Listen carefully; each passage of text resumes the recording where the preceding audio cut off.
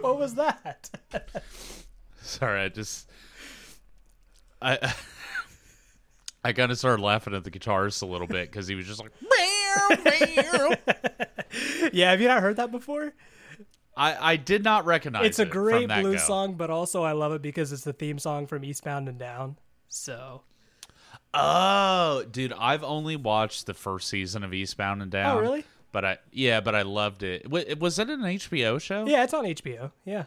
Oh, okay, yeah, I need to just go back and watch it then. Perfect. I need a show that I watch at night and smoke weed to. So yeah, perfect. Eastbound and Down. Absolutely, yeah. Because I know you have HBO because you're on my account. I see your little icon. Probably shouldn't have said that on a podcast in public forum.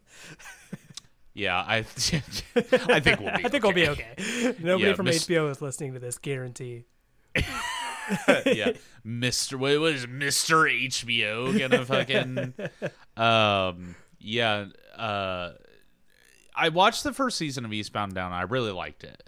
I didn't continue to go forward. I don't really remember why, but yeah, I've always wanted to go back to it because it's baseball. Yeah, it's Danny McBride. Mm-hmm. There's boobies every now and then, I think, if I remember correctly. Yep. That's all I really need out of life. Yeah, absolutely. Doesn't get any better than that.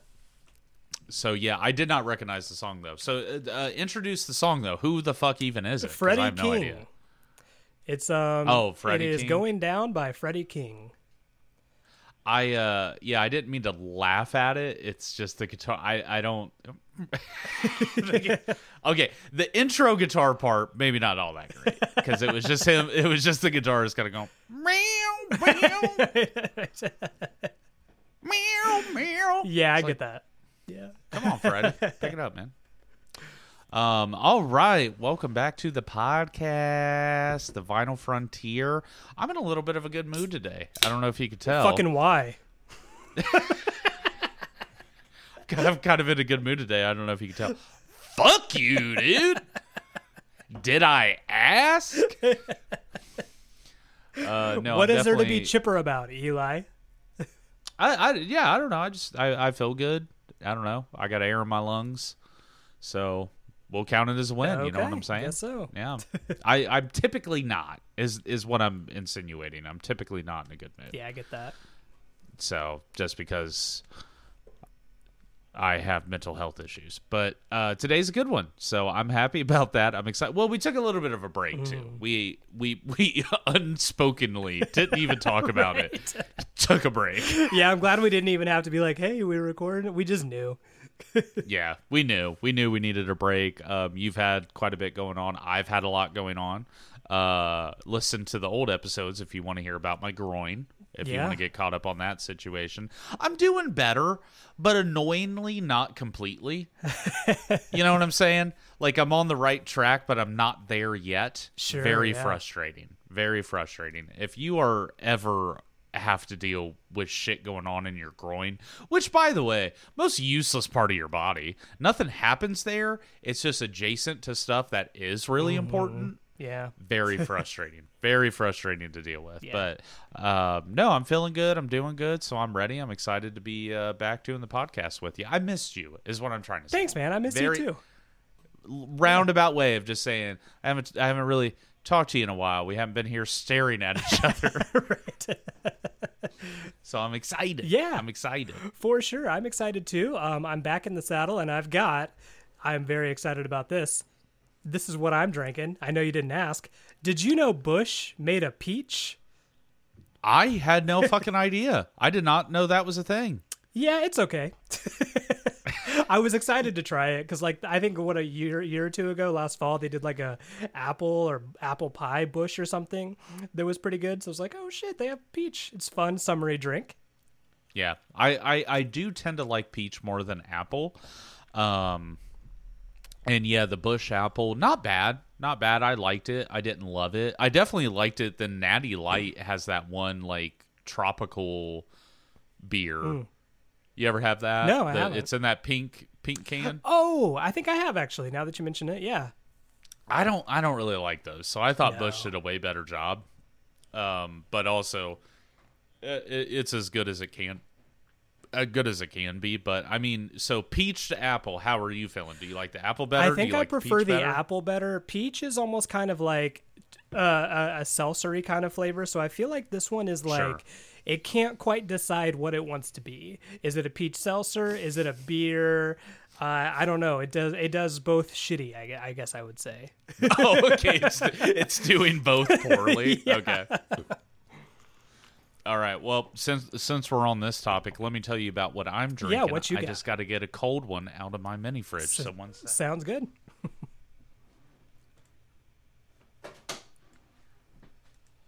Also, Intermission music. it would have been really funny if I came back to sit down and you were just like doing one of these. The fucking like you're dancing in the 50s. Right.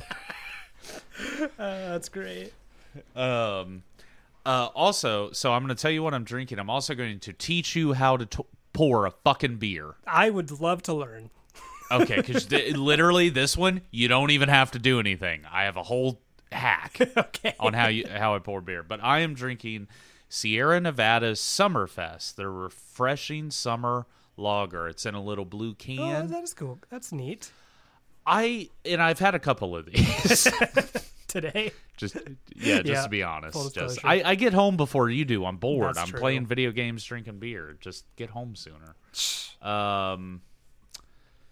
I don't know who works at Sierra Nevada who said, when we make a beer, I want it to be the driest beer ever. I don't know how. Doing that. And I like this. I don't hate it at all. It's actually pretty good. Refreshing? No. It's like the fucking desert in a can. But I like it. It's just, why does it have to be? It tastes like an IPA. This is a lager. That's crazy. That doesn't compute, but it's good. But I'm going to pour it, but I'm going to teach you how to pour a beer, all right? I know how to pour a beer. I just always fuck it up. So I'm going to put this down like I'm going to expose myself to you. And you're not wearing any pants, so... yeah, and that's your dick, dude? No, literally, just fucking bam, flipper. Oh, that I've never done. I've never done that in my life. That's awesome. Just do that. Now the size is wrong because this beer glass is technically not 12 ounces. Gotcha. Yeah. Oh, but no, yeah. Look, boom. That's perfect. Yeah, that was a really good life hack. That the audio listeners will never see. Subscribe to our Patreon. All right. We don't have a Patreon. Subscribe to our OnlyFans. We're not that good. Only cans, am I right?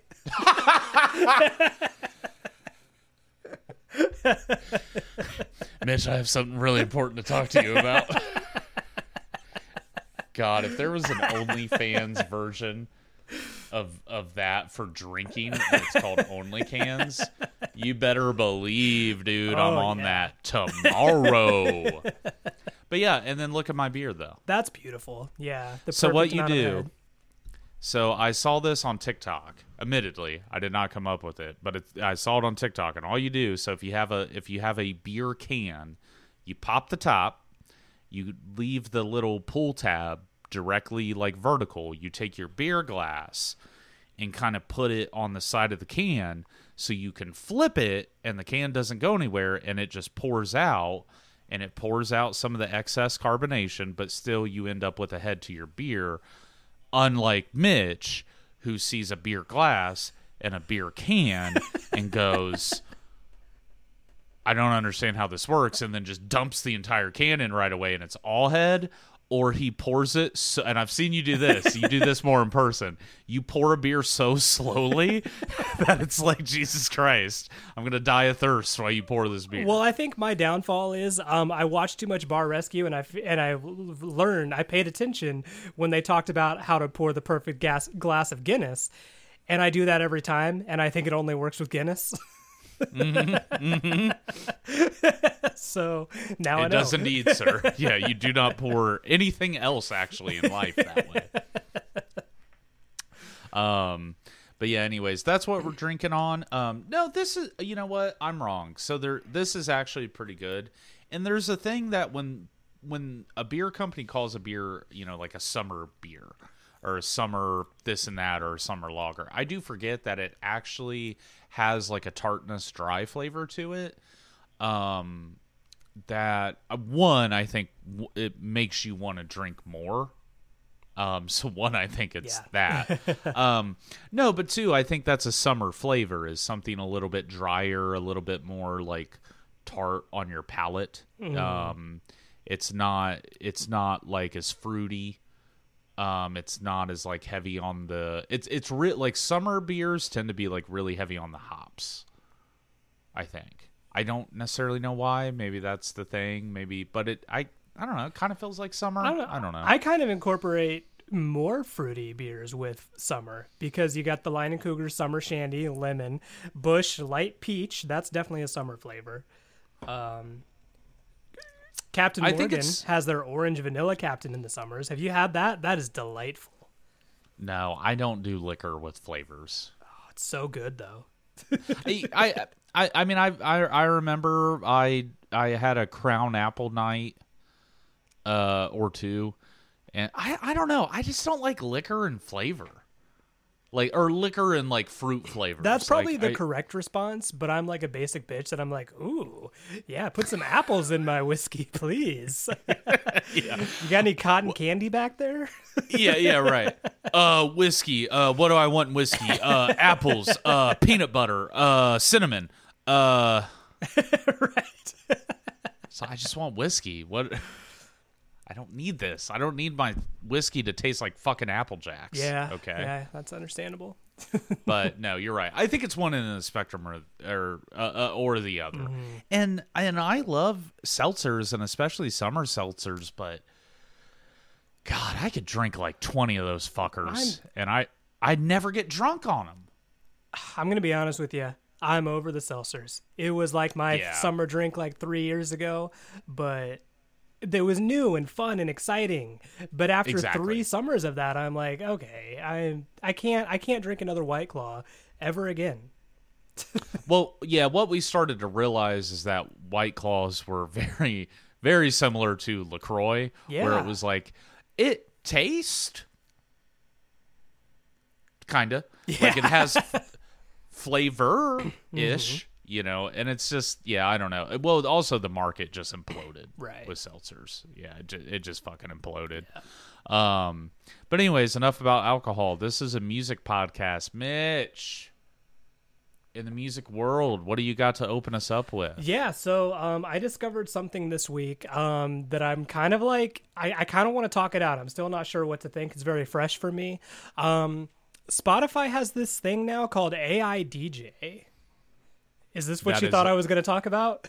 100% what I thought you were going to talk about. Yep. And I definitely have some thoughts. So, but tell us, how did you stumble upon the AI DJ? I honestly stumbled upon it via a TikTok, which I'm kind of like stumbling upon a lot of things right now. I'm going through a TikTok phase, all right, but I think after using it like 3 years, TikTok has finally understood that all I really want to see is like stand-up comedy and like music. And there's this one guy on TikTok that his channel is just full of like videos of just like, hey, here's a really cool indie song I like, and then he plays a little clip of and that's the video. And 9 times out of 10, this dude's like song recommendation is amazing. So I found him on Spotify. I've been listening to a lot of his playlists.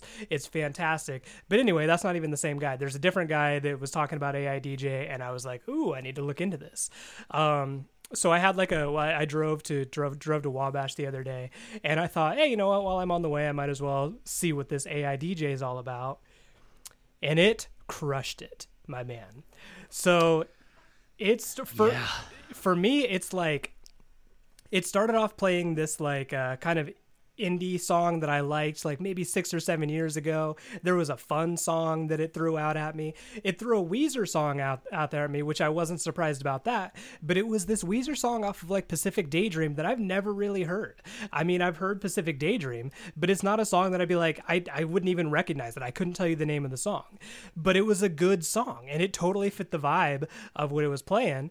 And it's just gotten to the point where, and I was listening to it a little bit today, and it was like, it played basically 5 songs in a row by this like country guy that I kind of listened to in shame just to kind of see if it was any good, and it wasn't. But I played it like one time, and then AI DJ was like, hey, remember you listened to that one modern country song? Here's 5 more of that same dude. I'm like, no, this was supposed to be a secret. I didn't want anyone to know, but you can't hide anything from Spotify, man. They know. Yeah. And sometimes the algorithm like works in your favor, and sometimes the algorithm's like, fucking no, that's not. But anyway, I'm kind of impressed by this AI DJ thing because, like I said, it not only played songs that I like am familiar with and have played, but it also played songs that I am sure I really haven't really listened to a lot since before I had a Spotify account. Like there were songs on there that's like, oh yeah, I used to love this song back in 2012. I wasn't using Spotify in 2012. What the hell? How does it know this? Oh, okay. Yeah. I haven't had quite that intense of an experience. It was pretty intense. And at the end of the day, like I'm on the fence about it because here's what I think is dumb about it. It's not really an AI DJ. It's basically just Spotify knows what you listen to on a consistent basis and Correct. is making this kind of like novelty. Hey, we're going to allow you to listen to your own custom radio station. And it's basically just a guy saying like, up next, here's Weezer or whatever. Like, okay, well, you threw an AI voice in there and then played a Weezer song that I like. Yeah, it's just your like For You playlists. Yeah, I pretty much agree. That was because I got shown this by Aaron. He actually showed it to me because we were hanging out and we were having a few drinks, hanging out, and he's like, "Well, cool. I'll give this thing a shot." And I think they're using AI because everyone's using AI right now because I don't know. Apparently, nobody's seen the fucking Terminator, dude. But whatever.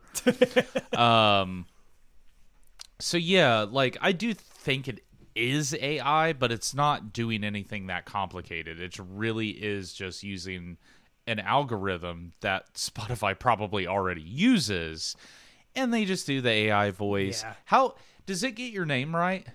I don't think I've ever heard it try to say my name. Because I saw that in the Tuk Tuk video, but that's not been my experience. It definitely says my name in a way that's not 100% correct. How does it say it? Well, it's like my name is pronounced Eli, but it says like Eli. Oh, that's weird. Yeah, it says Eli, and I'm like, it's not how it's literally. I was like that's actually just wrong. Yeah. That's not how you pronounce it. But no, yeah, it's like my dad. It calls me Levi and shit. That would be funny. It just totally doesn't know your name. Right. Levi. No, yeah, like I used it and I do like it because I do the thing that I like about it is you're totally right. It's basically one big radio station for everything you listen to. But I do like that it has that options. Hey, if you don't like the vibe, click on that little button and it will totally shift gears. Yeah. And that happened to me, actually. I was walking down to the gas station the other day on my way home from work. I was like, I'm pick some stuff up. I'm going to go home. I was like, let me give this a shot. Let me see if this can actually AI into my vibe for the day. Well, it started out doing like nostalgic 90s music. That's a big part of my Spotify makeup right now. I was like, no, I don't want that. So I did that. You know what it started playing? Jazz. And not old jazz, like new jazz artists. It was like, hey, check out these new jazz artists. See if you dig them. And then and I did. And it was awesome. Right? And I was like, okay, cool. So and then by the time I got home, I was like, well, let me test it. So I did it again. And then it went like stoner fucking metal, nice. Stoner doom metal. And I was like, okay, this is kind of dope. And it was playing stuff I knew and stuff I didn't. Yeah. So it was kind of like alternating between the two. And I was like, okay, I kind of can't knock this because like this is actually accomplishing what I've been wanting Spotify to do all the time, because one of my favorite things to do is hop on the on repeat playlist that it generates for you. Just skip a bunch, because if you listen to the playlist all the way through, it will just try to get stuff that fits that playlist. Okay. And I find a lot of bands that way, because it will just be like, you know, or I'll find a really good song by a band I already like that I haven't really heard yet. So I have to like fuck with Spotify to get it to try to come up with new music for me. Yeah, gotcha. And I was just talking the other day, I was playing games with the boys, and I was like, I don't do Discover Weekly. I don't like it. It feels like way too curated. Yeah, me too. But they never really give me anything all that interesting. Like, I discover more music by just letting a playlist that's only an hour long run for 8 hours, because Spotify will just it will dig deep to find music to play. One thing I've been doing lately, and kind of how I've been treating Spotify as, is more of like a social aspect, and I really wish they could like do more with the social aspect besides like following friends and like seeing what they're listening to, because I personally really enjoy that. I think it's fun to be like, oh, that guy, he's listening, I love that band, that's awesome. And then I've done this with you before. I've texted you like, oh man, I didn't know you liked this band or whatever. But I've also found like content creators, like musicians that I know of, and I'll just have the thought like, oh, I wonder if they like have a Spotify account. Do they have public playlists that I could maybe go and listen to their playlists? I did that with Questlove. I found this new guy on TikTok that way, and I can go and listen to his playlists, and like, again, because knowing he has an insanely good taste in music, like I'm blown away. Some of it, you know, it's not all good, but it's really fun for me because, you know, obviously I love making playlists. But a combination of the AI DJ and then this new guy that I found via TikTok, I've discovered a lot of new music that I'm putting on like my own personal playlists that is just like, oh, I wouldn't have even known the song had I not ventured to this guy's page. So I want to do that more. I want to find more people whose like musical tastes I respect, and like just see what kind of playlists they're making. Yeah, no, that's a really interesting idea. One I quite frankly have just like never ever thought of to do, like follow somebody, you know, that you enjoy out of comedy, or an actor or a musician, and actually see what playlists they do. So yeah, I follow Questlove. I randomly found like one of the guys from the Try Guys that I follow him now, and he has a decent taste in music. So which one? Zach, weirdly enough, because he's not my favorite Try Guy, but he's got a good taste in music. No, I get that. Zach is definitely like the artsy, nerdy. Like, I see that. Like, he's kind of the alternative one, which is hilarious. Yeah. But no, that's very true. No, that makes sense, because I've noticed that if you're into one thing, like if you're into because he's really into movies. That's his thing. He's obsessed with movies, and a lot of, you know, his big Try Guy stuff typically involves like him directing or doing a movie thing. If you're really into movies, you're going to be really nerdy about music. You're going to listen to really weird shit. But no, that's really cool. Well, now it does have the blend, which every now and then actually comes in clutch. Me and Charlotte don't know what to listen to. Put on our blend. Yeah. She's happy 50% of the time. I'm happy 50% of the time. Yeah. That's what marriage is. Right. So, you know, but every now and then I'll check out our blend and just see what pops up. I haven't been on in there in a while. Now, our blend is a little useless because we have the What You Crankin' playlist. That's true. Yeah.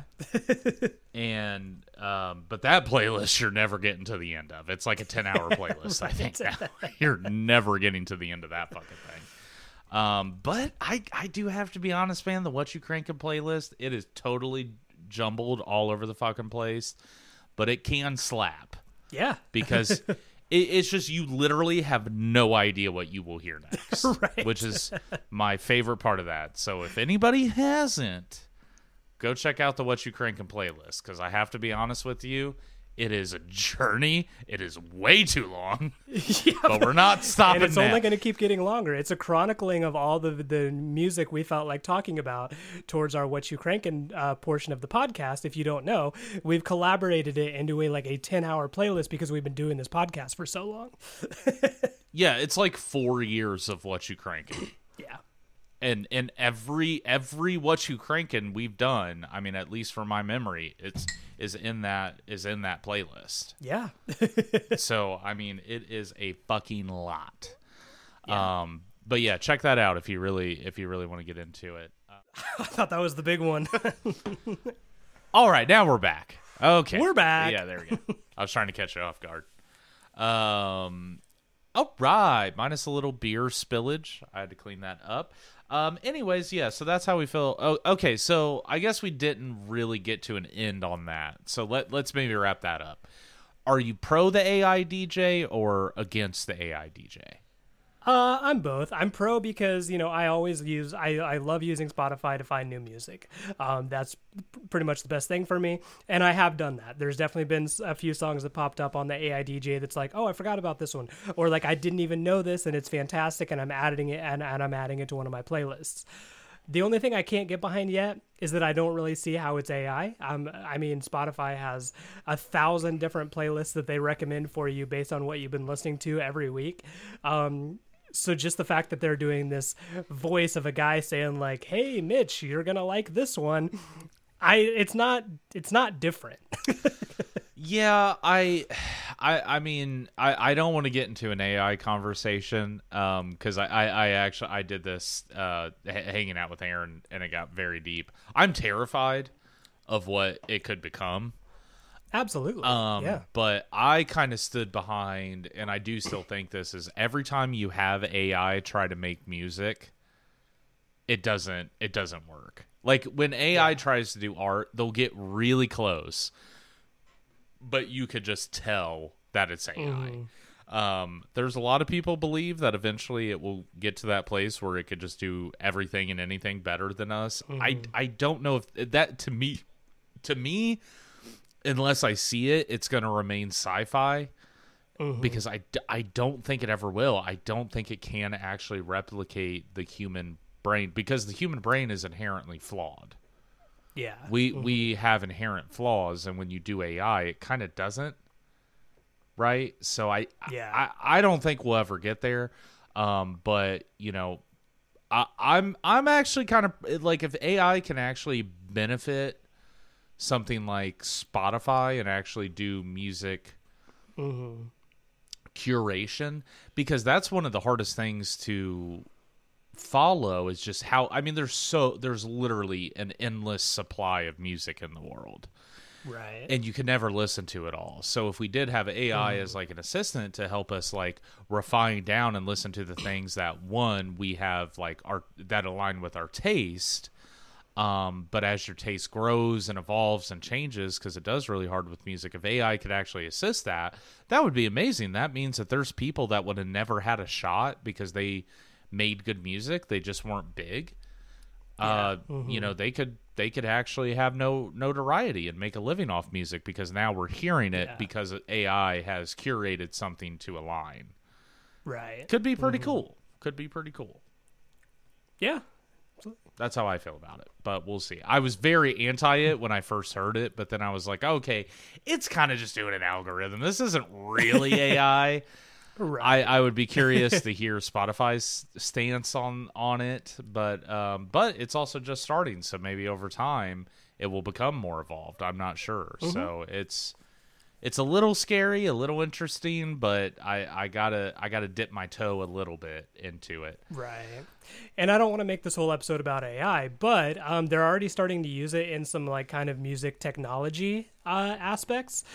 So for example, I've told you about the like Serato stems thing. I'm pretty sure that that's kind of based off of AI technology. They used it to basically separate the stems from a specific song. And then basically anytime it may not be Serato, it was Isotope. Definitely did that for their stem separation, where they basically like, there's going to be pretty much before like last year, anytime you want to take a song and separate the stems, like the guitar tracks, the drum tracks, vocals, it's not going to be 100% right because there's going to be these little artifacts that are just impossible to remove. Whereas I'm pretty sure Isotope was the first one to be like, okay, well, we're going to like see if we can train AI to listen to this and just automatically make assumptions and fill in what it thinks like the bass part is and what it thinks the drum part is. So that it's being used there, and then it's also being used in amp modeling already. There's companies out there that are starting to work on like pedals that you can model your own amps and download other people's amps somehow using AI. I have to do a little bit more research on this, but you don't actually have to model your amp. It kind of just knows what your amp is supposed to sound like. It's all very new, so I don't want to sound like a dumbass, but no, I could see it, because I think with amp manufacturing and also I think a lot of it comes down to numbers, and the number one thing that AI could definitely do is get the numbers right. So like if you look at like the impedance on an amp and how it does everything, I think a computer can do that pretty reasonably. Well, at least emulate it. What I don't think AI can do, at least not yet, is come up with a new thing that works and sounds good and functions.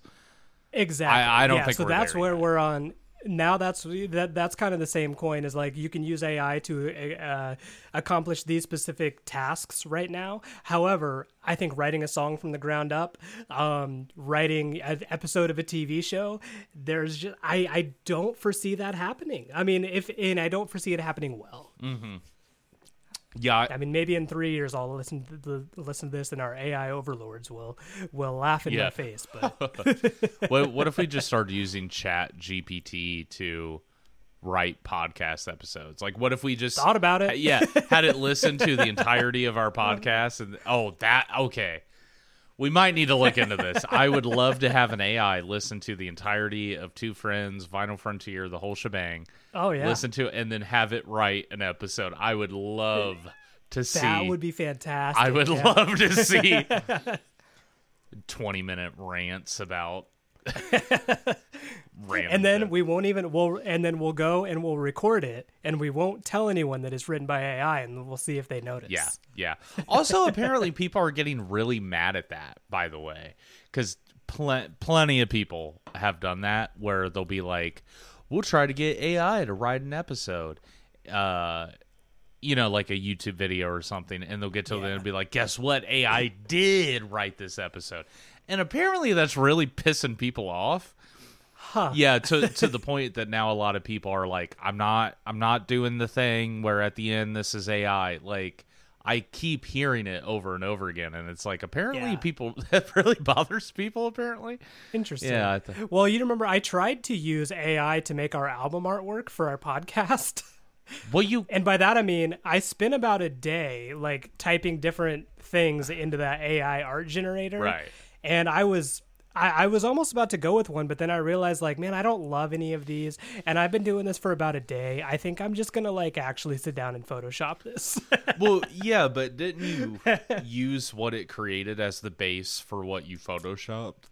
Yeah, kind of. Yeah, it was basically a rough idea. I was like, oh, that looks kind of cool. Maybe I'll do this, but I'll do it this way, and I'm just gonna create it from the ground up.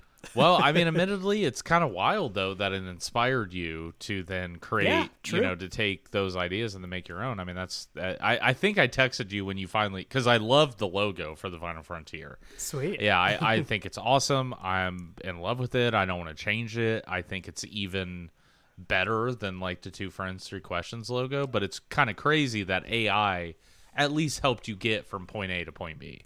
Right. Yeah. That is a very new thing. But okay, enough about AI. That's not not why we're here. Okay, Mitch, so today we are doing our second album deep dive, which we should do more of these, by the way. We should, yeah. I actually had a lot of fun with this one, but you had an album that you wanted me to listen to by a band that you wanted me to listen to.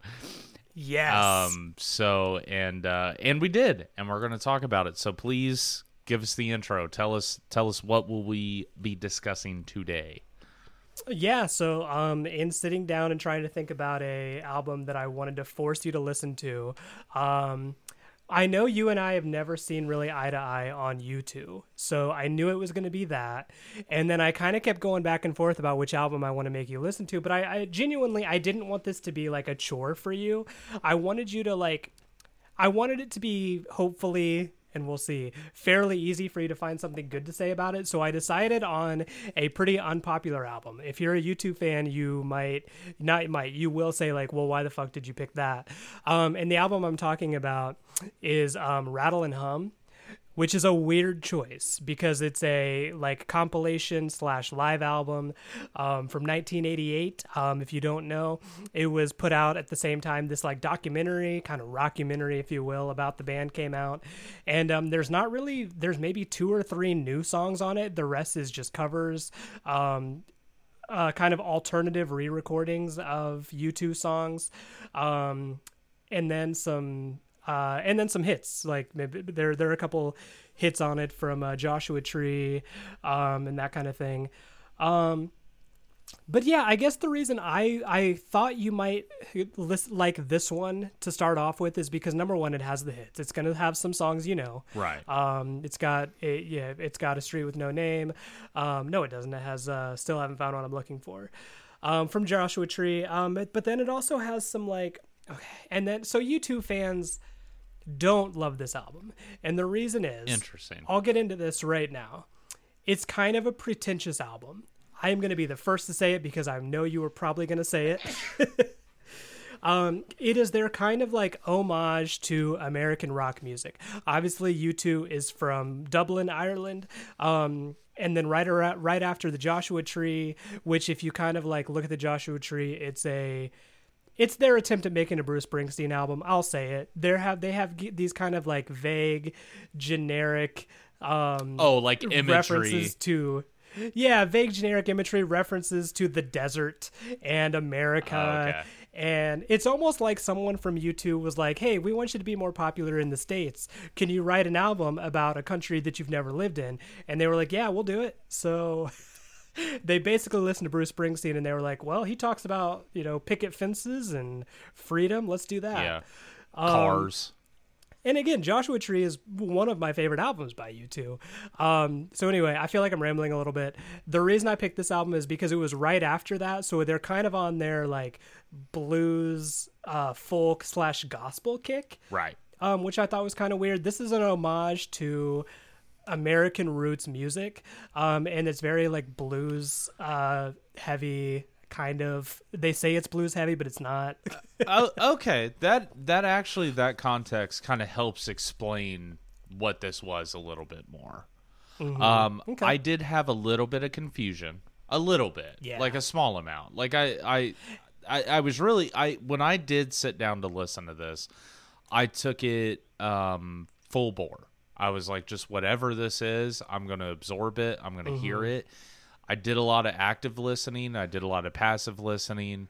I did only listen to it once. I didn't really get to go back to it. Also, the album's over an hour long, and we're going to get into that. Yeah, that's true.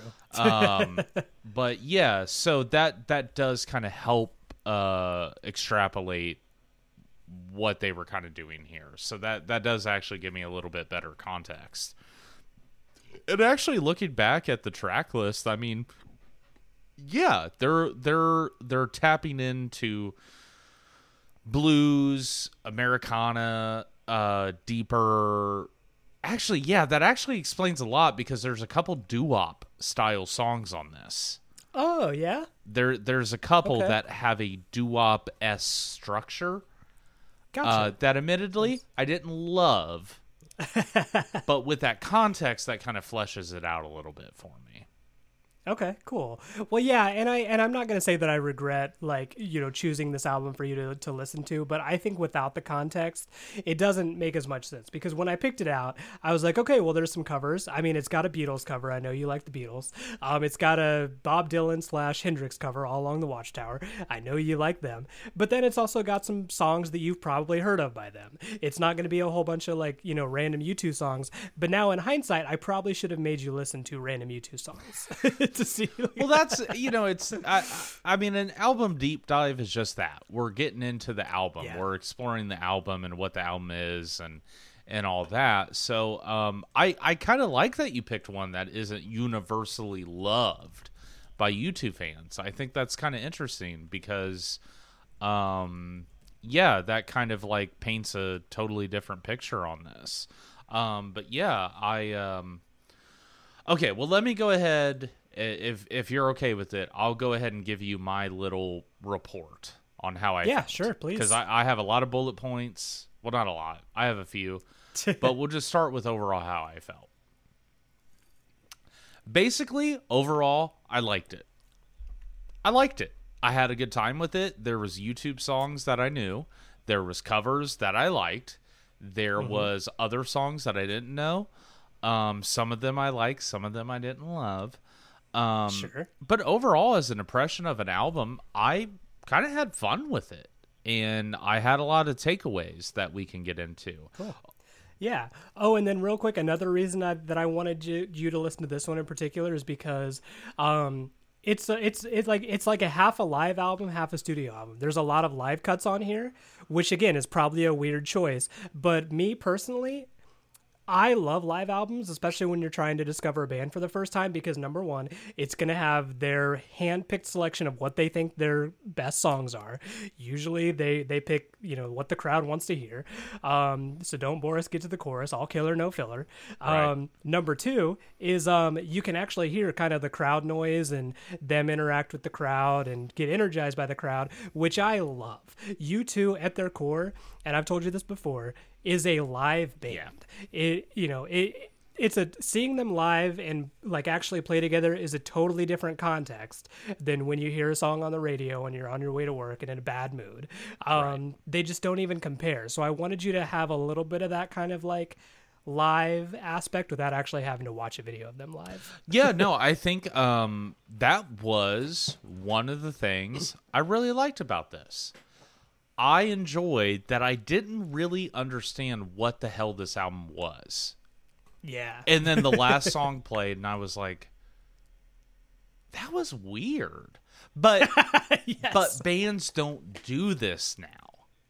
Right. And probably haven't for a long time. And I guess to various degrees it may or may not work. I mean, you're telling me that like U2 fans universally don't hate this album, but wouldn't consider it. Yeah, they don't hate it. This album sold really well. It had a lot of sales, but in hindsight, if you ask a 2023 U2 fan, and there are dozens of us, they will probably say that this is one of their weaker albums. Sure. And I honestly can understand that explanation. But weirdly enough, I liked it because I kind of never fucking knew what was going to happen next. Is it going to be a live song? Is it going to be a studio song? Is it just going to be an excerpt from a song that's not fucking theirs? Right. Like the song they did with B.B. King is a B.B. King song. Yeah. I know the B.B. King version of that because I fucking love B.B. King, and it's just Bono singing on the fucking song. Yeah. It's a B.B. King song. And then I can't remember if this was in the actual album or if this was just on the documentary that I watched a little bit of last night to kind of refresh. But there's one song, in the middle of one song, Bono just goes, "Pleased to meet you. Oh, forget my name." And I was like, that's the Rolling Stones. But then he never actually does any more of that Rolling Stones song. Yeah. I think that happened to me. And I was like, what the fuck is going on? They also just have part of the Star Spangled Banner from Woodstock that Jimi Hendrix did for like, I don't know, 30 seconds. And they just move right on. That's kind of a fucking power move. Like, we're going to take your shit, put it on our album. Exactly. Because I have a vision, man. I'm Bono, baby. But I was like, that's kind of fucking dope, actually. That's kind of a fucking power move. You could do that? Absolutely, right? Like I write an album, in the middle of my album is just the entirety of Dark Side, and then it just keeps going. It's like, whoa, this is weird. Okay, well, I'm going to go ahead and hit you with my thoughts. Yeah, go for it. So, my first note is, so this is actually, this was, and I'm not being hyperbolic. Can we take a little break here for a second? Oh, are you going to try your... I'm gonna rudely interrupt you for like 30 seconds because I got a new beer and I got to try this. Okay, all right. So you stick the tab straight up. No. And then you place... No. So the lip of your glass needs to go under the... Stop. it needs to be like this. So the lip of your glass needs to. Oh, okay. So when you flip it, it's gonna pour. I just got beer everywhere. Oh, okay. You see what I'm saying? You got it. You got it. Okay. Yep, you got it. And then just flip it. Okay. Be ready to grab the can. Oh. Shit. Fuck. It's pouring way too fast. No, you're fine. Oh my god. No, God. I had to stop it. There was too much head. I had to stop. I shouldn't have, though, because... yeah. That's actually... It works pretty well, though. Look at that. See? That's the thing. And I didn't spill very much, so... You have to commit, and as you do it, you get used to it. But that pull tab will let you down. So when you flip it, you kind of have to be... It works the best on a flat surface where you just put it down on like a countertop. Mm-hmm. It works so much better. But when you do that, because there's... So that's the whole thing with pouring a beer. The can does it for you. That's the whole point of that, because like how you shotgun a beer, you do that, and once you have that airflow, it just pushes the liquid out. Mm-hmm. If you don't have that, it's doing what you're doing by just pouring the beer, but in a better way. Because there's lapses. I have watched actually quite a few videos about it. Because you keep the carbonation you need, but you get rid of the excess carbonation that you don't need. Yeah. It's okay. But But no, yeah, you'll get it. You'll get there. I liked that. Yeah, no, that was enjoyable, and I did pretty well. So yeah, sorry. Okay, back to you. Feel free to edit all that out. I don't care. Leaving it all in because I'm too lazy. This was the very first U2 album that I listened to all the way through. Not hyperbolic. Okay. I'm not exaggerating. Mm-hmm. Total 100% truth. My first takeaway, Bono kind of got that dog in him. He's kind of mad through a little bit of this, right? Like Yeah, absolutely. This was the first time I really heard Bono, and especially on those live tracks, get pretty like ragey. Like they're screaming that I was impressed by. So they didn't even include this in the album, but I read this on the Wikipedia page. So it says, hours before the second Denver performance, an IRA bomb killed 11 people at a Remembrance Day ceremony in the northern Irish town of Enniskillen. So during a performance of Sunday Bloody Sunday, which again is not on this album, unfortunately, which appears on the film, Bono condemned the violence in a furious mid-song rant in which he yelled, "Fuck the revolution." Oh, wow. And they chose not to include it on the album. Wow. But yeah, man, like I know Bono gets a lot of shit because he's always too political, but like, yeah, that's kind of his thing and it always has been. So where have you been? Well, okay. So about that. Well, my second note, it was my third note, coincidentally, but I did say I forgot how political U2 was. I have the complete opposite stance. I forgot that they were actually political. Okay. Well, because like if you're from Ireland, and obviously I'm not speaking like I am or I really understand it, but the IRA to Southern Ireland conflict is very complicated, very violent, and very messy, and U2 formed out of that conflict in Ireland. And the IRA is very scary. I mean, it is full-blown domestic terrorism. And the people that are a part of the IRA are fucking deep in it, man. I mean, it's not it is a revolution. It's not a half measure type of thing. I mean, it is domestic terrorism across that country and what they truly believe is right. And I don't want to say I support it because that's not accurate. I'm so ignorant. I listen to a lot of music of people who support the IRA. Right. Yeah. I truly do not actually know enough about it by any means.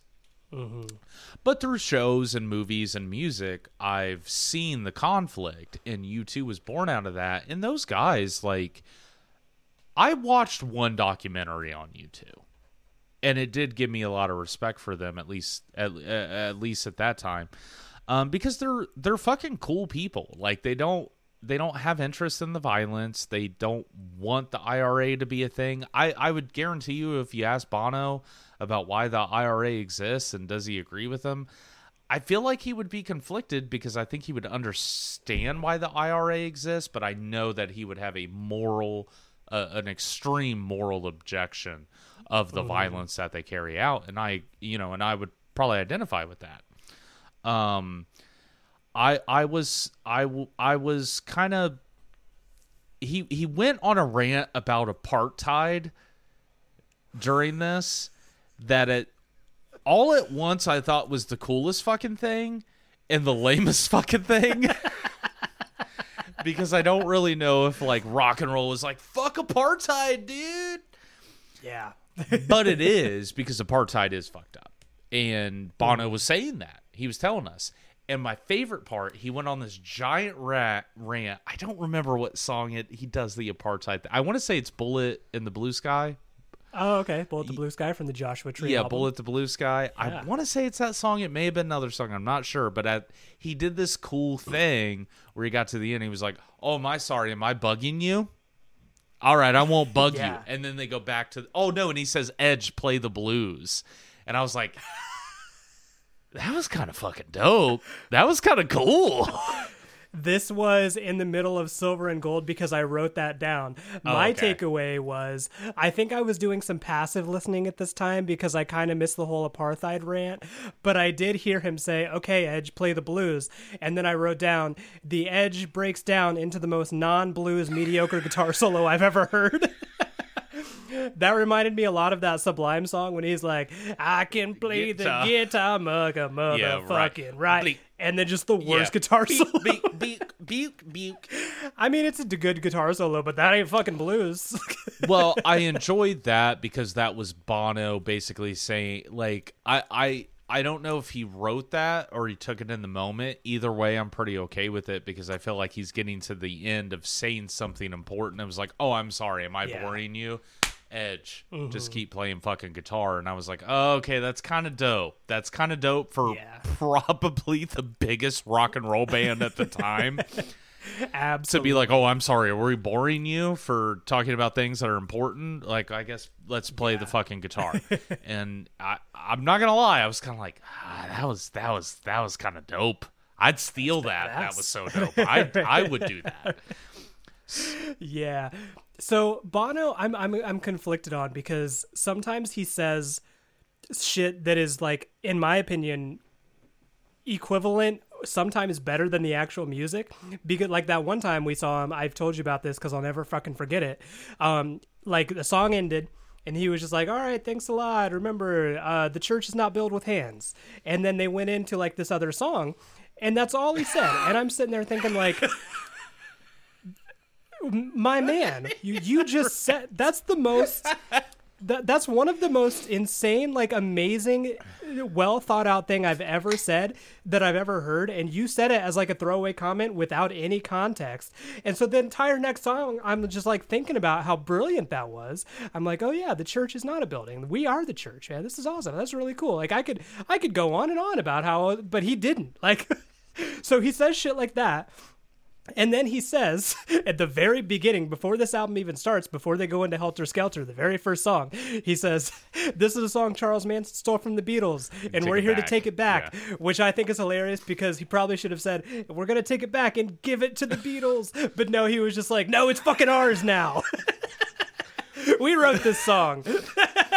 I kind of weirdly, like, kind of love Bono during this album because he's just kind of didn't give a fuck, right? Like, oh, absolutely. He's just saying shit that pops in his head, and it's cool, and it's impactful, and he's like, fuck you, Charles Manson. Also, slight fuck you to the Beatles. We're gonna do Helter Skelter.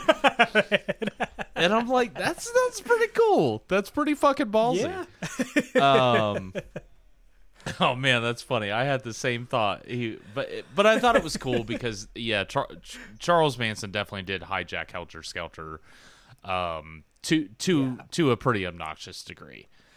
But also, I just want to say, like, and again, I'm conflicted because I absolutely love Bono. I've been on record to say Bono is Jesus. He's a modern day Jesus Christ, and I'll go to my grave thinking that. But it's not like he's always saying the most groundbreaking shit like, oh yeah, fuck Charles Manson. Is anybody in that crowd going like, well, actually, That is the issue with Bono. When people say that Bono is pretentious and kind of a douchebag, that's why. Because he's not actually saying anything all that challenging. I remember in the early aughts when they were doing albums like How to Dismantle an Atomic Bomb and that era of U2, we were so fucking tired of them already because they were like, hey, I don't know if you guys know, but kids in Ethiopia don't have food. And we're like, yeah, we know, dude. You make millions of dollars. Maybe give them some. What do you want me to do? I work at fucking Walmart. That's kind of the issue with Bono. I think that's the actual issue with Bono. But with that being said, on that big of a platform, I would rather him say fucking something. You know, as opposed to like just like, well, I'm going to be in a Chevy commercial or is it Pride Month? Yeah, I'll show up to to a little commercial I'm going to do. I would rather, I don't know, man. This album kind of flipped me on U2. It's not that I want to listen to all their music, but I do have a different kind of respect for them.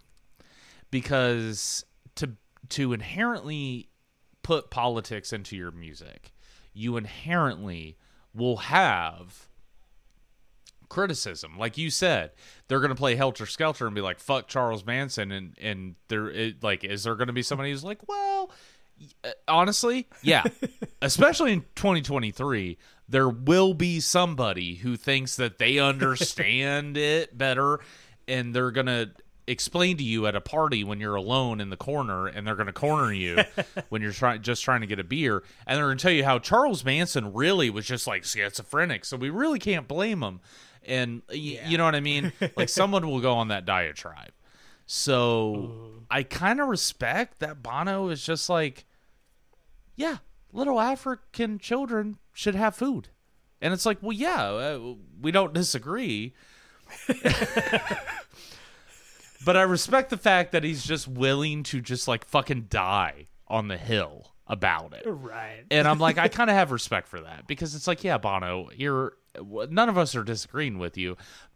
But there was a part of me during the album when they would touch on these political ideologies, and I kind of felt like Bono was kind of like, what are you doing about it? And that kind of hit me a little bit in context of this album.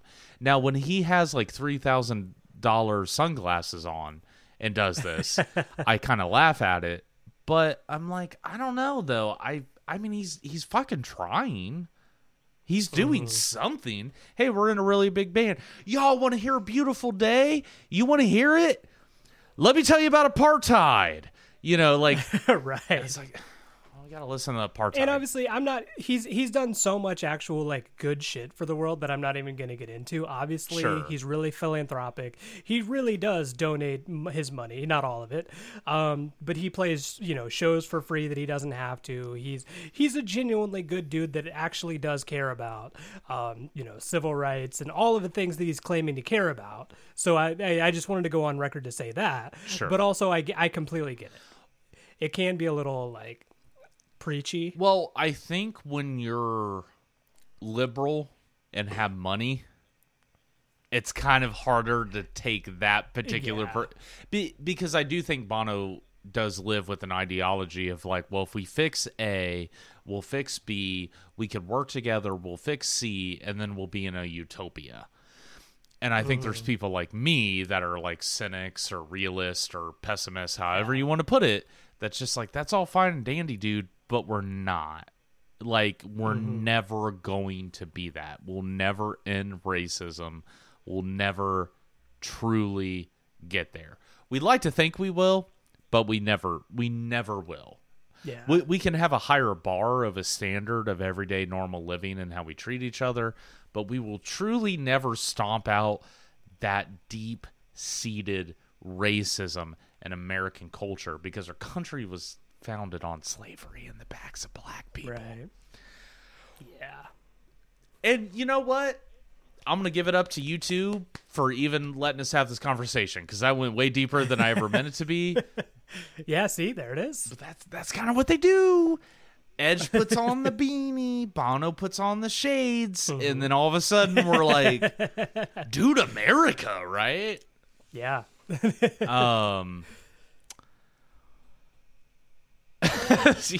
Wow. Okay. Yeah, well, I did. I went off on a tangent. But yeah, no, we talked about a lot of things. One of my other note points, I think there are some bands that want to make something really original and unique and don't care at all what people think. Then there are bands that want to be the biggest band in the world so they can actually say something and have that platform. And I think I finally have realized U2 is that band. Yeah, absolutely. I agree with that. I don't think they wanted to be indie. I don't think they wanted to ever play a small stage. With how good of a live band they are, I think that was always their goal. I think they wanted to be the biggest rock band in the world, to do something like Rattle and Hum, which is a little bit self-indulgent, but it's self-indulgent to be a way where it's like, well, if you're still listening and you get to Silver and Gold, I'm going to talk about apartheid. That's like track 12 or something. Like, it's deep into the album. Right. Well, they've always been really good about, and I'm falling right into their hands, but, and this is the reason some people hate them, because a lot of the songs sound manufactured or insincere, and from a standpoint where, like, Bono and the Edge, they're really, really good at forcing this atmosphere and forcing this mood, where they can move a crowd to feel one way, and then 5 minutes later they can move a crowd to feel this way, and they know they have the power to do this. And I think that's what's so personally, multiple levels, powerful about their songwriting. They create these rock anthems at times that everybody is singing along to, and like the best, most catchy melodies, where you just feel fucking badass. It's literally, it's a rock anthem. It's a ballad that is just, it's just powerful. And then they go into these other, like, very dynamic, that's a good word for it, it's very dynamic stuff. Parts of this album, like I wrote down, they go from Helter Skelter, the next song on the album, Van Diemen's Land, which I never really liked because I thought it was kind of boring. But then after I listened to it again today, I was like, oh, this is actually pretty freaking cool. It's about it's fucking like a gospel unions. Like, it's about workers' rights. Exactly. But they do it in a way that is this slow kind of like gospel type. I don't think they wrote that song, buddy. You don't think so? No, I think that's like an old I think that's an old folk song. I don't think they wrote that. It could be. Well, and also it's not Bono singing, it's the Edge singing that one, right? Oh, I didn't even catch that. You're probably right. I could be totally wrong, but I think it's I don't think it's Bono singing. I think it's the Edge singing on that one. Okay. Well, and I could be wrong about them not writing it. Like, I was just saying the way the chord structure, it's like you said, yeah, it actually is gospel. It's like a gospel folk chord progression. I actually just immediately assumed they didn't write it, and it was like an old song that they heard like their parents sing. And they covered that to put it on the album. And it could be, but what were you gonna say? I guess I was just going to say, I think I kind of know where you're going. Like, to your point, that is what's so interesting about this album and U2 in general is like, yeah, here's a cover of Helter Skelter, and then we're going to sing a song about fucking workers, unions, basically. Yeah. And then also, like, lyrical content aside, just the musical content is so multifaceted, where it's badass and you feel amazing, and you turn on the radio and you're like, it is a beautiful day, Bono, you're right. And then the very next song, you're like, oh, this is very somber and I'm in it right now. And actually, one thing that I wrote down when I was listening to Van Diemen's Land and I was hearing everyone singing along in the crowd, I was like, this is the closest I've experienced to church since I kind of stopped going to church about 5-6 years ago. And I don't know if that says something about U2 or the church, where everything is so elevation worship. We're going to manipulate your emotions and get you to feel this certain way. But I mean, it's fucking effective. All right. You okay? Yeah, no, that was You're not going to speak to that at all? that was a stance. Probably the wrong stance. Well, that's not what we do here. Well, right and wrong are not words we use. That's true. I mean, it's just, I guess, my personal opinion. There are certain churches out there, I've seen it, where the worship aspect is so overproduced and manipulative that there have been conversations where like, oh yeah, we should keep the church at 65 degrees because if it's a little colder, people will feel goosebumps. And that, is, that might think that they might think that it's the Holy Spirit and like, no, it's actually just cold in here. I have not heard it go that deep, but I would totally believe it. Yeah, I mean, I've heard conversation. I've never been a part of a conversation like that, fortunately, but I've heard that it happens. Sure. I mean, I've watched so many fucking documentaries at this point. Like, me and the wife just watched the documentary on the Duggars. And oh, okay. Yeah.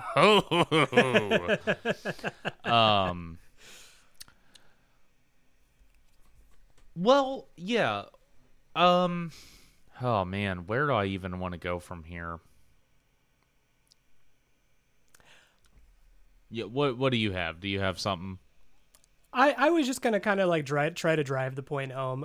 In that, worship aside, I'm not gonna pick an argument with worship music. In general. Well, say how you feel, but I think that there are many people out there that don't go to church, that seeing and listening to U2 and music and dynamics like that is the closest they will get to worshiping with other people. I've said this before. Back in my Christian days, all music is worship music. It just depends on what you're worshiping. And I kind of thought, when I first heard that, I was like, I'm pretty sure it was John Foreman, actually. John Foreman. And then there was a time in my life where I was like, oh, that's really cool. I like that. And then there was another time in my life I was like, well, that's embarrassing. But now I've turned the page and I'm like, you know what? I think he's kind of right. And I'm on the other side of that right now. But again, if you have these, these quote unquote secular people at a U2 concert, they're not worshiping Jesus. They're worshiping each other and community and ourselves. And yeah. And I think that's equally as powerful. Well, yeah. I mean, it even gets more common where you could be from any walk of life and believe in whatever God you want to believe in. And, when, Bono's out there, where the streets have known, and everybody's like, yeah! Like, it doesn't really matter what your personal context in the world is. You can pray to whatever God you want to believe in, as long as you come, pay penance to the altar of Bono. Yeah. This is getting real sacrilegious real quick, and I didn't intend for it to go there. Well, I think the thing is I'm going to circle back a bit, is just hearing Bono scream his heart out on this. It did kind of change my perspective of him. I'm like, this guy is throwing himself into this. You know who he reminded me of? There's two people he reminded me of. He reminded me of Eddie Vedder. Oh, and yeah. Jim Morrison. Believe it or not. That's so funny. Oh, go ahead. I was just going to say, when I listened to this album today, it finished the album, and guess what Spotify played? A Pearl Jam song. Oh, did it really? Yeah. It was the one from... What's that one song that was in like MLB The Show a couple years ago? I don't think I knew they had one. I'm pretty sure. Yeah, they do.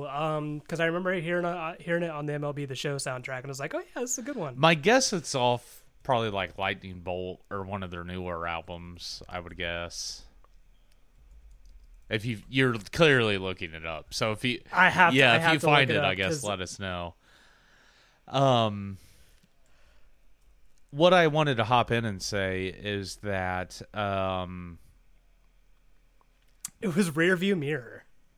Oh, well, okay, that's like off Vitology, I think, or no, Versus. It's off Versus. Their second album. Could be. What is MLB The Show like? We're running out of fucking songs, dude.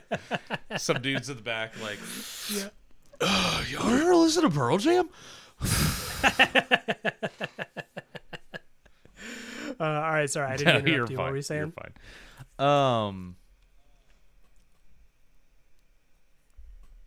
God, I'm lost in thought here. Here's what I love about Rattle and Hum. I don't even talk. I want to talk about the album specifically. What I loved about this album is that I felt like I heard a band do. There would be a song, and they would do something crazy live. It would be this epic live performance in which everyone did not play perfectly. I don't know if you've heard it, but that drummer fucks up at least about I think I counted 3 times on this album. There's like 3 glaring mistakes that aren't terrible, but he gets off at about 3 different occasions. But you hear a band do something in a way that truly is unique. It is their own, and it is big, and it is epic. But I love hearing that same band then again do a studio song that I had to check and be like, is this live? This whole album's not live? Yeah. Like, and that is truly impressive. I, honest to God, think that this is one of the best produced albums I've ever heard. Wow. I really, truly do, because, like, the live cuts are amazing. Like I said, I had to go back and check, is this live or in the studio? I have no fucking clue. And it's hard to tell. I think it's one of the best produced albums I've heard at least in a very long time. I think it's one of the more interesting albums I've heard in a very long time. Dynamically, I totally think that's a thing. I mean, I honest to God was blown away. I really was. Wow, that's awesome. Because the live tracks were amazing. The studio track, I mean, and this, Mitch, honest to God, this has all my, not even Joshua Tree, this album has my favorite U2 songs. I love Desire. That's always been one of my favorites. I heard Hawk Moon 269 for the first time. What the fuck is that song title? I love it. I had to look it up because I was curious. At the time, there was a book by the name by a guy by the name of Sam Shepard wrote a book called Hawk Moon, and apparently they had to work on that song. They worked on that song for like months and perfected it. Literally, Hawk Moon 269 is basically just because they had 268 iterations of that song, and they were just like, "Fuck it, we'll call it Hawk Moon 269." Yeah, yeah, that actually makes sense. That was the first time I heard that song, and I fucked with it. I do think their Helter Skelter cover is very good. Bono kind of bugs me because he has this weird thing where he's like, and you go back to the bottom of the slide. He did it kind of like Hamilton almost a little bit, and I was like, I don't think you need to do all that. Just sing it. Yeah. But it is a good cover. The All Along the Watchtower cover was good. It wasn't bad. Yeah, I should have made you watch the documentary, although I didn't want to be that mean, because some of this, like, I think is better in the context because the context. I may have already seen the documentary. That's the thing. I think this is the documentary I watched. Okay, right on. So the when they did I don't know how true this is, but in the documentary, it made it seem like they put All Along the Watchtower on this album, like as a last minute choice, because there's a video of them backstage and they're all sitting around a table and somebody goes like, "Hey, does anybody back there know all the words for All Along the Watchtower?" Which I thought was hilarious. It's very 1980s saying, because now we would just Google it. But it just kind of made me, it just kind of made me realize, like, oh, they just decided to do a cover of this. That's hilarious. Yeah, you didn't get to look up the entire song, back then. Well, and actually, that's something I want to go back to. This came out in 1988. And I can guarantee you, if I was alive, I would have been like, dude, U2 is the greatest band ever, dude. Like, I would have been so in on these guys, because this does not sound like an album from 1988. Yeah. At all.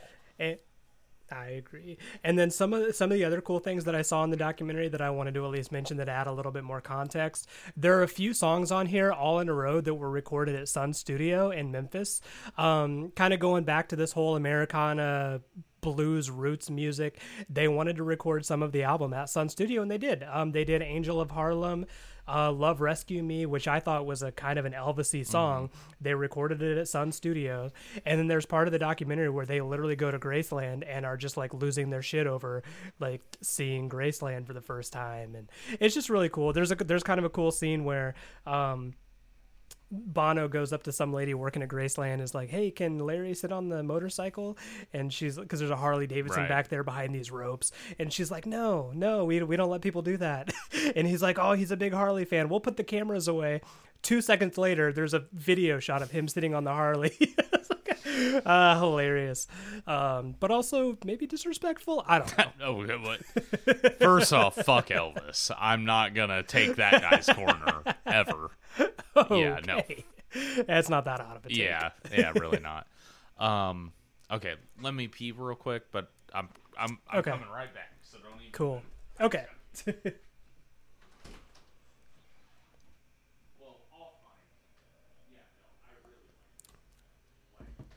That's awesome, man.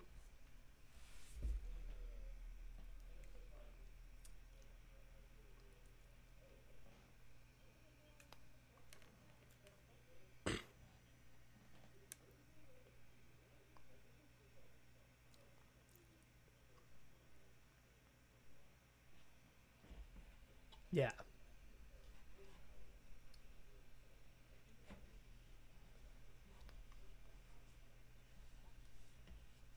Mm-hmm.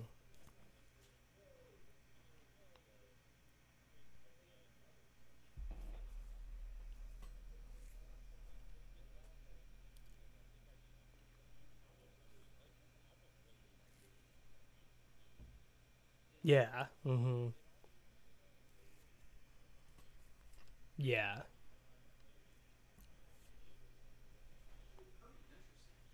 And that whole Americana shtick really does give me a lot of context for the album. And I was like, oh, I kind of get. Well, yeah, that fucking explains it.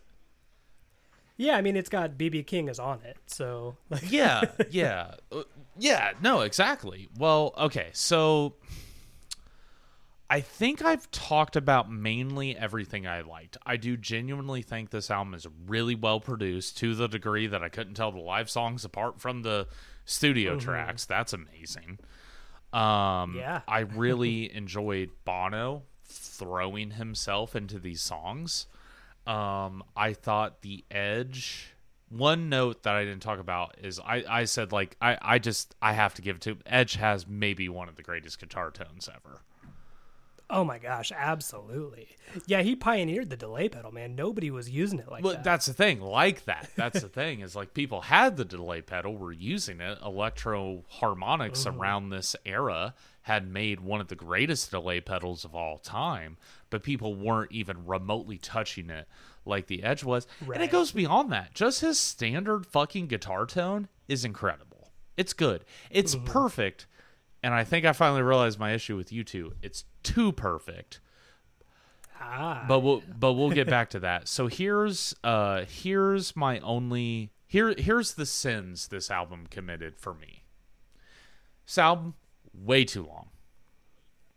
Yep, I agree. There were a few songs there towards the end where I kind of tuned out. Heartland, God Part 2, and then by the time they got to the Star Spangled Banner, I'm like, what are we even doing? That brought me back, but I literally let me read this note for verbatim just so you can hear it. Let me find it here. Okay. Yeah. It did start to feel like it dragged on a bit around track 14, God Part 2. I started to ask, is this really their best? Or could they have maybe excluded a track like this? I was pretty engaged. Then I did kind of start to get a little bored. And that's my major complaint, is just around that part of the hour. Yeah, I didn't like Love Rescue Me. I didn't even like Angel of Harlem all that much, to be honest with you. I didn't think it was that good. I kind of liked it because it had those kind of cool horns. Like, they rarely do horns on an album and live. Well, that's where I got confused, because Pride was a live track before that. Then Angel of Harlem is not credited as a live track, so I think it's technically a studio track. I think it is too. Yeah, I was kind of like, I could kind of do without some of these. And actually, I do kind of hate When Love Comes to Town. I didn't like it. Yeah. It's a BB King song. Let BB King do it. Have him come in and shred us. Yeah. Do a BB King solo. Something else really funny they mentioned on the documentary. So they showed footage of them like rehearsing with BB King like before the show, and I've never really heard BB King talk. Like, I know he plays and he's a pretty good singer, like fantastic. But I just thought it was funny because I guess I'm just unfamiliar, but he was like, at one point he literally said, yeah, I'm going to come in and I'll do these licks. And I don't play chords though. I can't play chords. And that was mind blowing to me because Bono was like, "Oh, no worries, the Edge will get you." I was like, just a guitar legend that was just like, "I don't do chords." That is funny. That's worse than I thought it was. Well, right, dude, I've heard people like shit on BB King. They're like, he plays 4 notes. Yeah, and I'm like, yeah, but he plays them well, motherfucker. Fuck you. I love BB King. He's one of my favorite guitarist. Yeah. And then next to this is the last one. Next to Heartland, I wrote a very forgettable fire, which is kind of funny because the Unforgettable Fire is a U2 album. Oh, that was a joke just for me. that was, but astute, because that's the thing is like even the bad U2. Well, I don't even say bad, but the ones I didn't like on this album weren't terrible. They just didn't keep me as invested. Because I actually think the last 3 tracks on this album fucking rule. I love that they included part of the Woodstock Star Spangled Banner from Jimi Hendrix. I think that is one of the most important musical events to ever have happened. And potentially ever will. I think it's monumental for a black man to play the Star Spangled Banner on guitar in the way he did, which was also a protest against America in the Vietnam War at that time. He literally recreated sounds of war, like the helicopters and bombs dropping. I mean, I truly think that's one of the most important pieces of music ever. Then Bullet the Blue Sky. Look, that's my favorite U2 song. That's a really always loved it because it's doomy, man. It's heavy, it's doomy. Yeah. And Bono has, even on the studio cut of that, I think goes into like, we're all in America. It's a little not unique and original. It's people were obviously have been doing this for a while by the time Bono started to do this. But I really like, I really like that U2 song. And All I Want Is You didn't blow me away, but I think it was a really nice way to end the album. I think they could have cut some of the studio tracks, really, when it comes down to it. I would have been happier with a couple more live cuts. Really at the end of the day, the only other things I wanted to talk about is basically, so I rated this album a 7.5 out of 10. That's what I gave it. Oh, okay. I would have gave it an 8.5 if it wasn't for like God Part 2 and just songs that I'm like, it's not that they're bad. I think the note I had was, is this the best they can do? And clearly not, because I genuinely think what this album taught me is how good of songwriters they are. I really do think U2 are incredible songwriters. I think the production on it is incredible. I still want to reiterate that. I really did really enjoy the production on this album. But I finally have figured it out. I spent an embarrassing amount of my workday trying to figure out why I like U2, but I'll never be a fan. And I think it took me like 2 solid days, and I think I have an answer. Bring it on. As much as I did actually enjoy this, it wasn't a chore, besides the fact I think it's about 15, 20 minutes too long. Yeah. As much as I enjoyed all that, at the end of the day, the reason I'll never probably go out of my way to listen to this album again or really do like a deep dive into U2 is while their songwriting is amazing and good and live, they're great in the studio. Yeah, they still kill it. They have good production, all this stuff. It is, at the end of the day, too polished. It's too perfect. It's too thought out. It's to a degree that I do actually kind of feel like they're manipulating me. And Where the Streets Have No Name is my perfect example of that. Or wait, no, it doesn't have to. I still haven't found what I'm looking for. I did it too. Yeah. I did that earlier. Yeah, weird. But I know exactly what you're going to say. Are you talking about when they brought in the gospel choir? I didn't love that. I thought it was, you guys are 4 white guys from fucking Ireland. Do not bring up black people to sing the song better than you. And in the documentary, it's even a little more cringy than that, because they literally go to rehearse it. They go to a church in Harlem, and they're like kind of practicing this like song along with these people in the middle of a sanctuary in the middle of Harlem. It's almost kind of like, yeah, I don't know how to put it. It's weird for me. It's appropriation is what it is. Yeah, pretty much. And I hate to say that because people throw words around like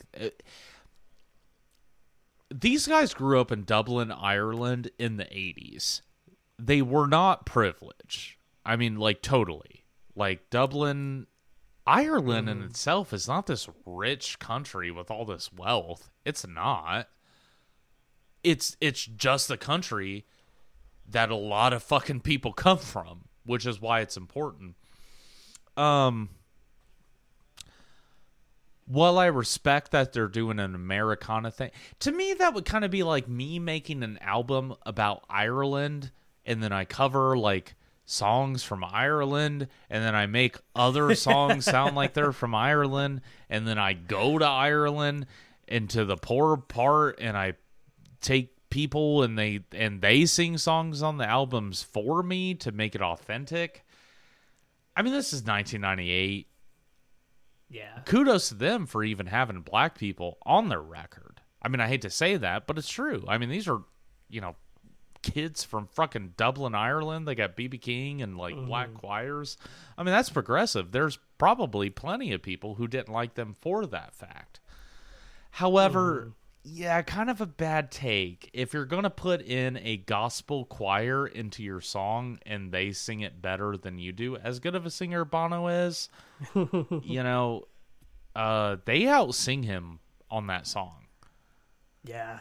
And I would have shut the fuck up if it was me. Yeah, right. I wouldn't even. I've been like, y'all sing it. I'm not singing this shit. Like, there's no way I could even come close. Yeah. So...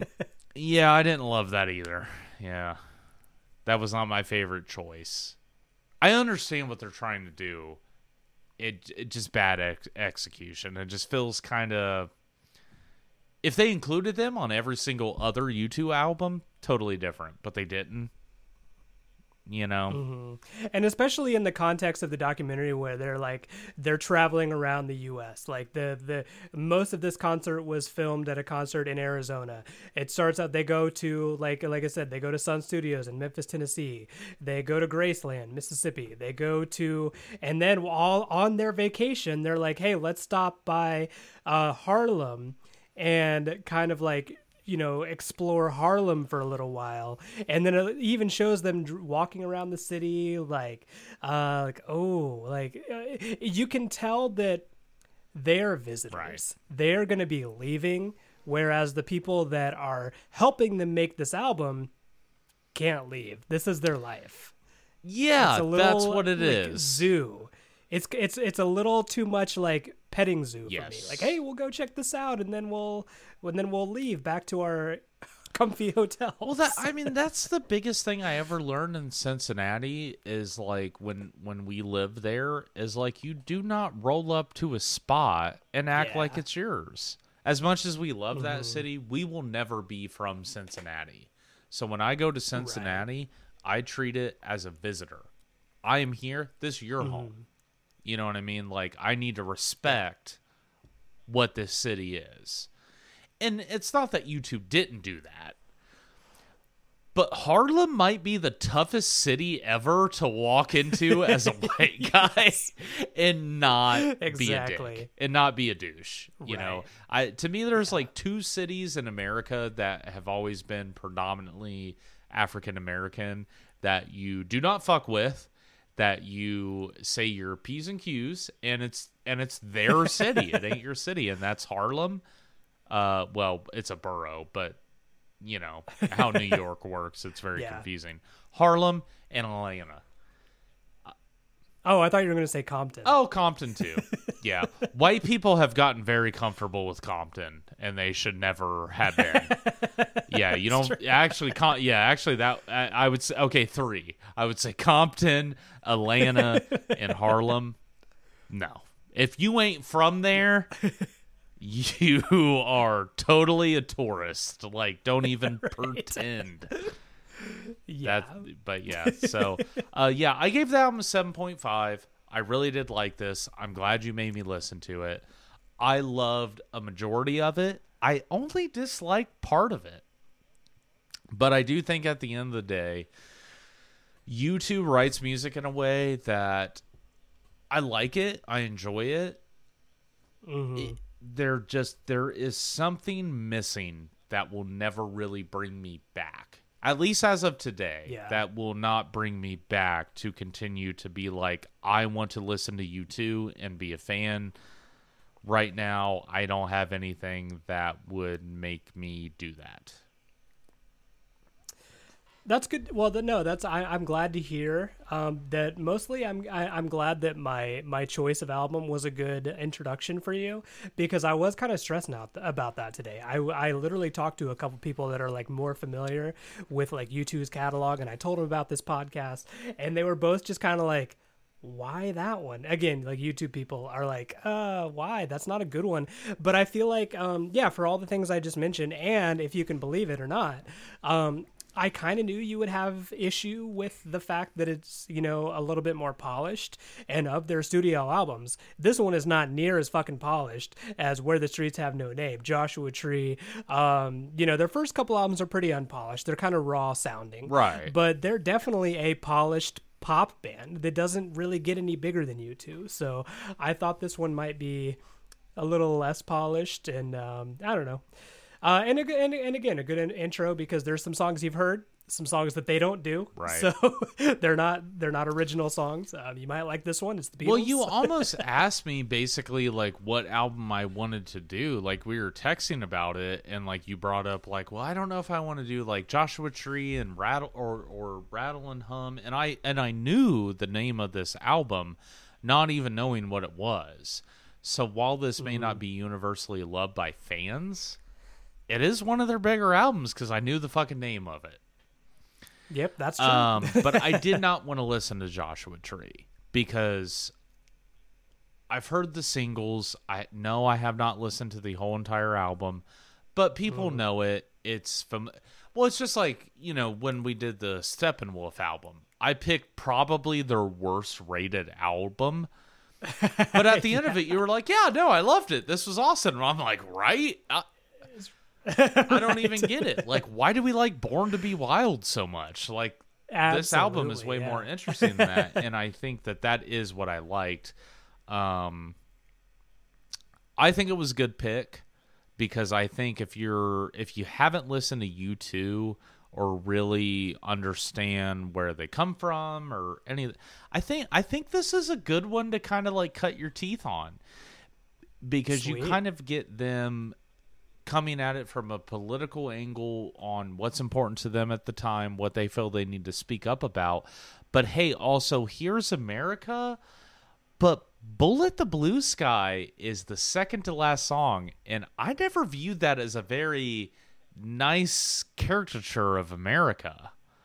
I feel like Bono's trying to get somewhere with like a criticism of America.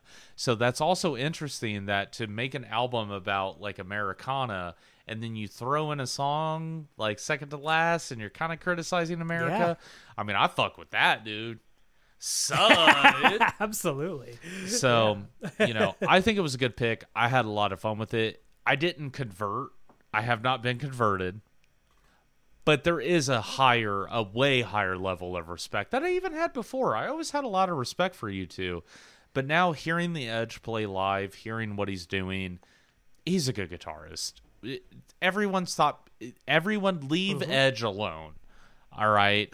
He's fine. He's a good guitarist. Shit is hard. And yeah, 7.5 out of 10. I really liked it. I had a good time. I didn't convert. I'm not like a Bono diehard at all, but I did have fun listening to it. I did enjoy this. Sweet. So it was a good time. And that was the goal. I didn't plan to convert you. I kind of figured we were too far gone for that to be a thing, but I just wanted to give it kind of a fair shake. So an unbiased shake. The more we've talked about it, it's kind of because I was talking to myself today and I was like, well, I wouldn't put it in my top 10. And now I'm kind of like, fuck, would I? Just out of a sense to be like, this feels like a rebellious... Because you know what they did? They did what fucking Nirvana did with their second album. Because... Elaborate. Sure, I'll get there. So there's that term, the sophomore slump, right? I think it's a sports term first, where like a freshman comes out, red shirts, has a really good year. Sophomore year, he kind of goes through his slump because everyone's expecting him to do better than his freshman year. But his freshman year was just no fear. I have no fear in what I'm doing. Yeah. Nirvana came out with technically Bleach first. It doesn't technically count because it wasn't a major label release. Their first major label release was Nevermind. Well, Kurt Cobain was like bordering on superstitious. He said, I'm not doing the sophomore slump thing.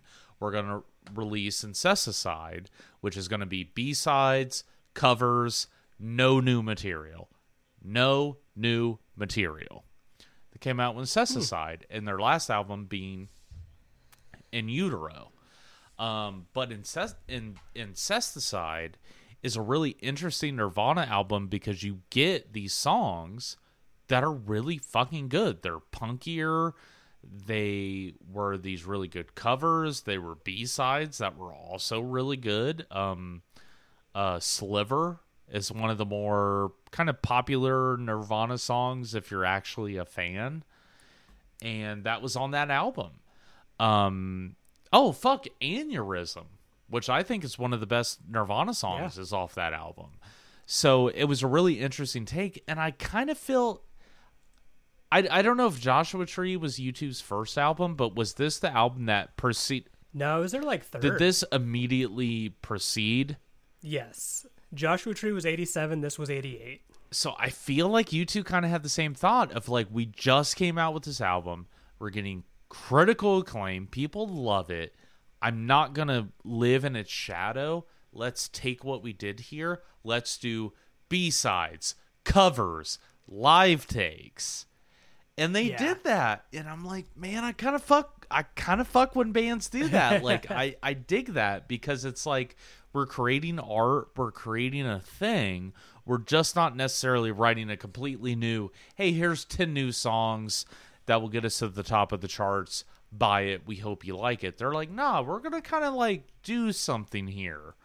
And they did. So I don't know. I kind of fuck with it. I think they didn't want to sophomore slump it, quote unquote, of like, we just made something that might be one of the greatest things ever made in music. And Joshua Tree is that. Yeah. I mean, you're silly to not, you have to admit it. It's one of the most, well-received albums of all time. Mm-hmm. What they said was, we're not going to try to write better songs than Joshua Tree right now. Let's make something and do something new out of it. And they did. So I'm like, yeah, no, I fuck with it. I think it's awesome. Yeah, absolutely, man. No, that's awesome to hear. Yeah, very cool. And I agree with you because I'll be honest with you, as big of a U2 fan I am, the stuff that they did after that is kind of where they started to go downhill for me.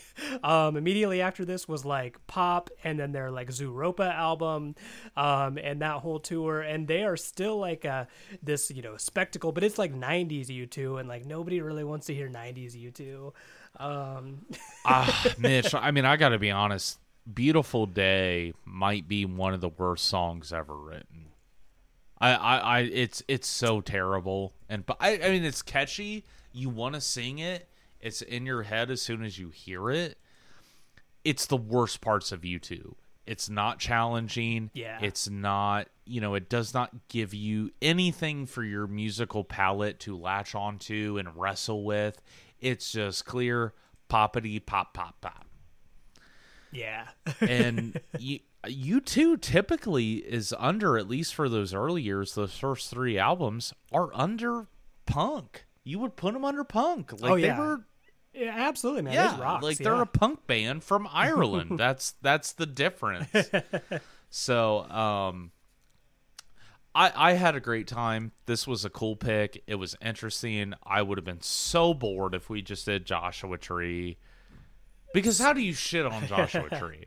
Like, I'm sure you can find flaws with it, but like, for a lot of people, I would say a vast majority of people, that album might end up in their top 10. But the fact that you picked an album that even U2 fans are like, well, this isn't their greatest. I'm like, no, I want to hear that because y'all bought How to Dismantle an Atomic Bomb, and that shit is bad. I had to listen to Vertigo. Like, fuck you. Like, so I want to hear what the stuff you guys think is bad. And it was actually pretty good. It was actually really enjoyable. Sweet. So, all right. Well, there we go. Okay. I gave the album 7.5 out of 10. What would you give Rattle and Hum? I think it's pretty close. I think I'm going to round it up to an 8. Fair. Just because like I said, there are a couple songs they could have made it about 3 songs shorter, and it probably would have been a 10 for me. I personally, as much as I talked shit about when they brought in the Harlem Gospel Choir, I really liked that. Oh, yeah, it sounds really amazing. Yeah.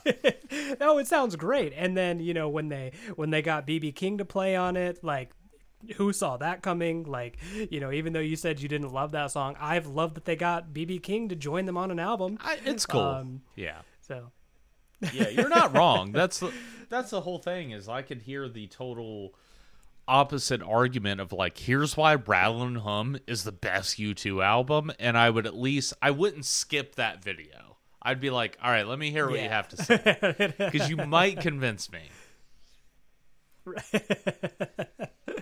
So yeah, I give it an 8.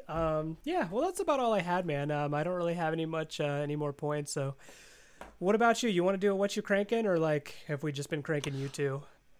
What about this? What if you put on your favorite U2 song, and I'll also put on my favorite U2 song? Is that okay? Yeah, that's okay. I have a what you cranking, but I can save it for next time. Well, you can do yours. I'm just gonna do U2. So I don't want to speak for you. If you're gonna do that, I don't want to do mine. So let's just do. Okay. I do like Desire. I really do. But you're very correct, because you were talking about those Bruce Springsteen correlations. Bruce Springsteen also has a song called Desire. Oh, that's right. Yeah. Also, Ryan Adams has a song called Desire. Oh gosh. It's Bullet the Blue Sky. That's always been my favorite. Mitch, I think that when we were at CCU, there was one weekend where I drove home from Cincinnati. It's about an hour drive. Is Bullet the Blue Sky off Joshua Tree? Is that? Yeah, it is. I swear to God, on this random Sunday, I drove home and some rock radio station in Dayton played the entirety of Joshua Tree. And I listened to Joshua Tree coming home from Cincinnati because I heard, is Desire on? Is it No. off this? Desire is actually unique. It's new. Yeah, that is a single. That's the single from Rattle and Hum. So I don't know if they played the entirety of Joshua Tree or the entirety of Rattle and Hum. I think I've heard this album before, Mitch. I swear to God, they played Rattle and Hum because I heard Desire. I heard some songs I wasn't really into. I kept coming back to the radio station, and I was like, is this still fucking U2?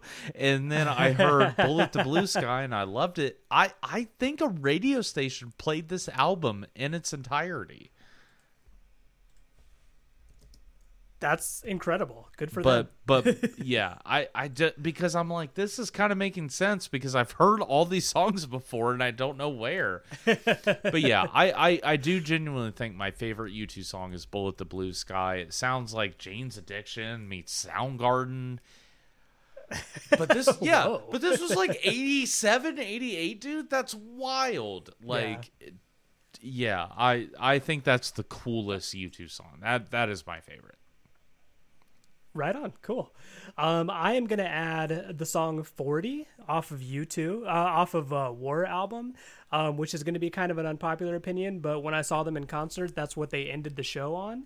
And I think this is going to be a really cool kind of combination that will show the dynamics of U2, because Bullet the Blue Sky is definitely one of their more upbeat, rockier for sure. Songs. And then go to 40, it's going to be kind of their slower, almost gospel-esque, I keep using the word gospel, kind of chill moment. No, I think you're totally right with the gospel comparison. Did the Killers just rip off U2? For a minute. Hold on. The Killers ripped off U2 and Bruce Springsteen. The whole Sam's Town album is nothing but Bruce Springsteen singing about the desert. I just haven't heard it before, and then I'm like, wait, the Killers are just U2 in like this circa late 90s or late 80s, early 90s era, at least for a minute. Yeah. Absolutely. Yeah. No, they're big inspirations. You can tell. Okay. Just making sure I'm not crazy, because I'm like, yeah, there was a couple times where I could just see like the guy from the Killers like doing this song, like, and it would totally make sense. Like, it's this type of music. But okay, well, yeah, no, I had a lot of fun. Rattle and Hum. Here's the last thing I'll say about the album. If I was at a record store and I was flipping through records and I saw Rattle and Hum, I'd buy it.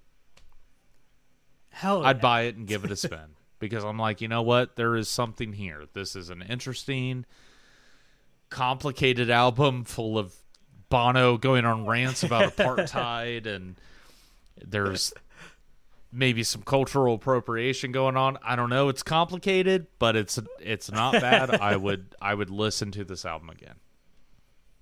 Sweet. So, all right. Well, there you go. Thank you for listening to The Vinyl Frontier. We went on quite a few tangents, courtesy of Bono.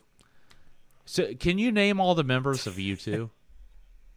Absolutely. Please do. That's how we'll send this off. Please name them all. The biggest reason I can is because I listened to a much better podcast about U2 featuring Scott Aukerman and Adam Scott called You Talking U2 to Me. Oh, that's right. But they had these little inside jokes where anytime they referred to one of the members of U2, they had these like nicknames for them. So you've got Bono, obviously. I don't think they had a nickname for Bono because he's Bono. That is a nickname. The Edge, they just called him by his like legal name, which I always forget, but it's something real dumb. That's hilarious.